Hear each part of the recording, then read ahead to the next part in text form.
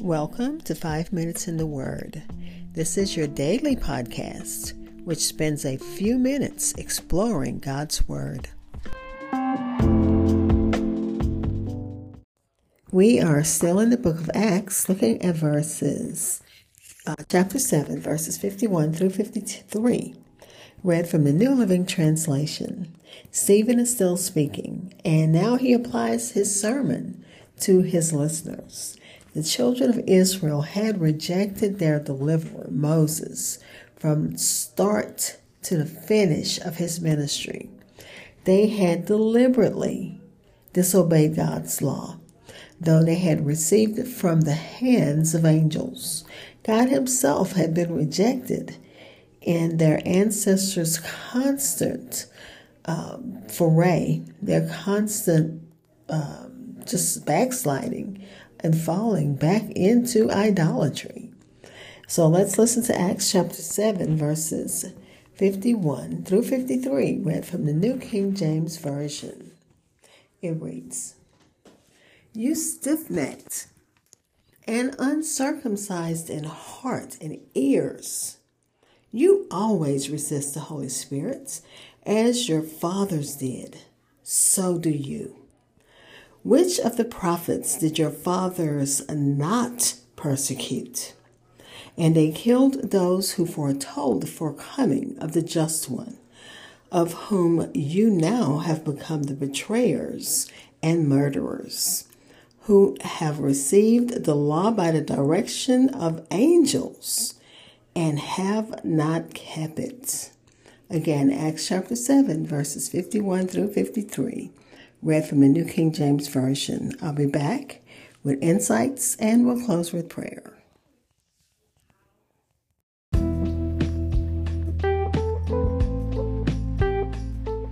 Hi, this is Hope Scott. I am your host of 5 Minutes in the Word, a daily podcast which spends a few minutes exploring God's Word. Thank you for listening and following my podcast, which can be heard almost anywhere podcasts are heard, including Spotify, Apple Podcasts, and so many other platforms. Like and follow at Minutes Word on Facebook and Twitter.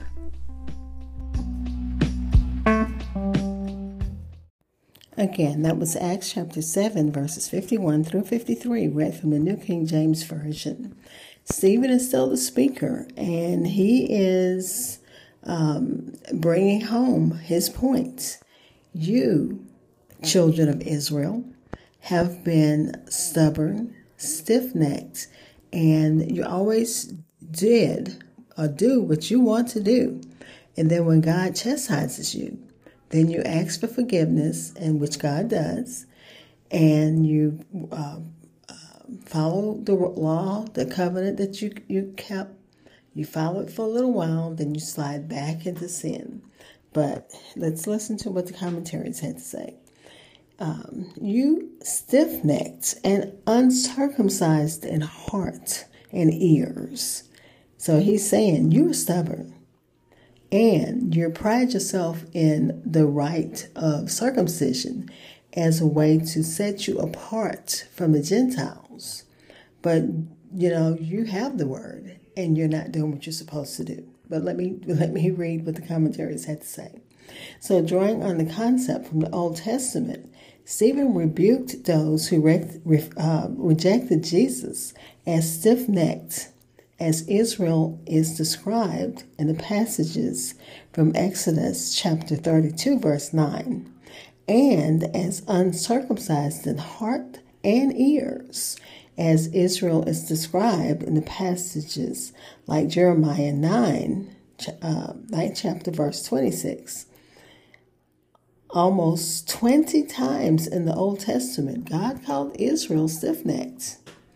The religious leaders were acting just as their forefathers acted. Israel prided itself on the sign of circumcision because it separated them from the Gentiles.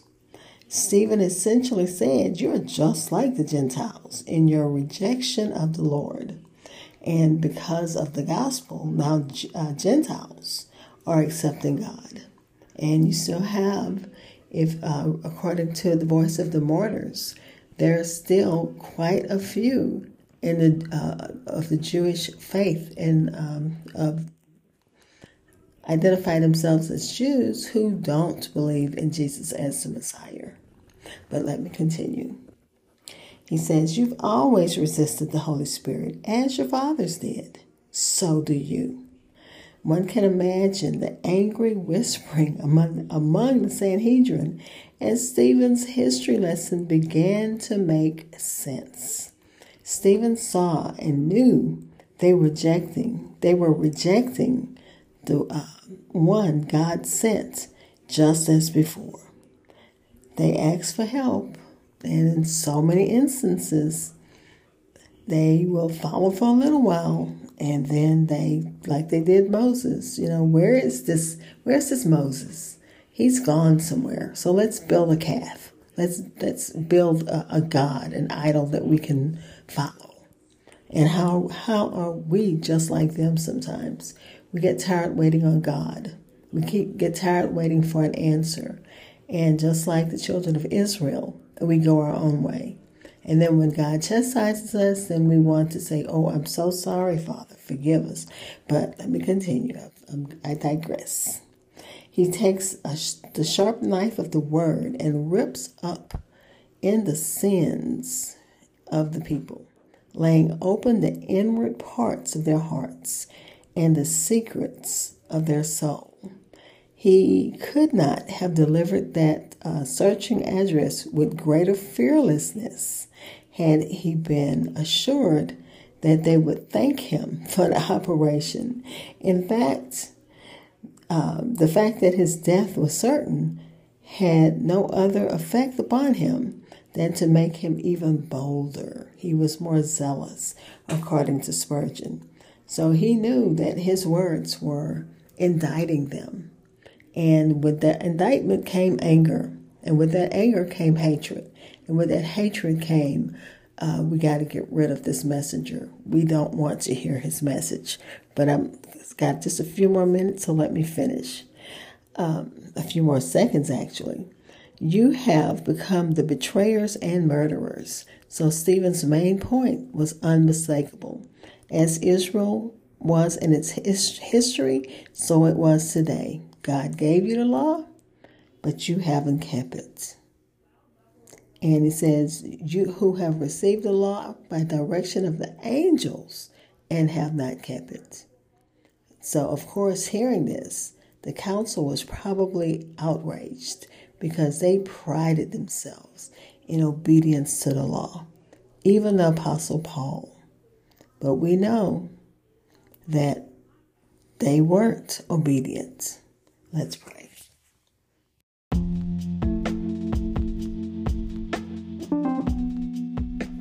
Father, we thank you as we read your word. It just gives us a picture of ourselves. And we thank you, God, for your Holy Spirit, which He guides us if we allow him to. We thank you for that, Father.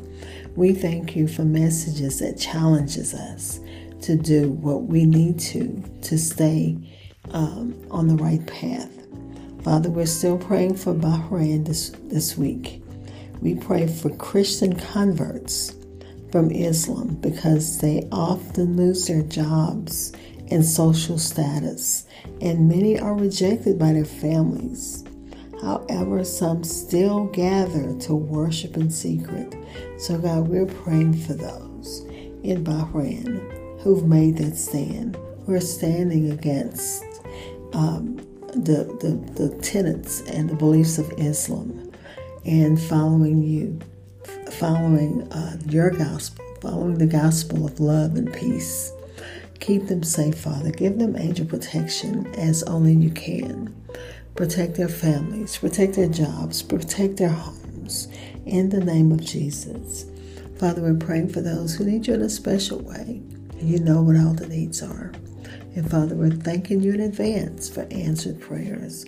We're traveling right now in Austin, praying for all of those who've come down to or up to Austin from wherever in Texas they've come to speak to representatives and congressmen to go to the state capitol. Give us all journey mercies and traveling graces. In the name of Jesus. And God, meet the needs of your people. The needs are so many. Help our leaders to love your people as you love us. In Jesus' name, amen.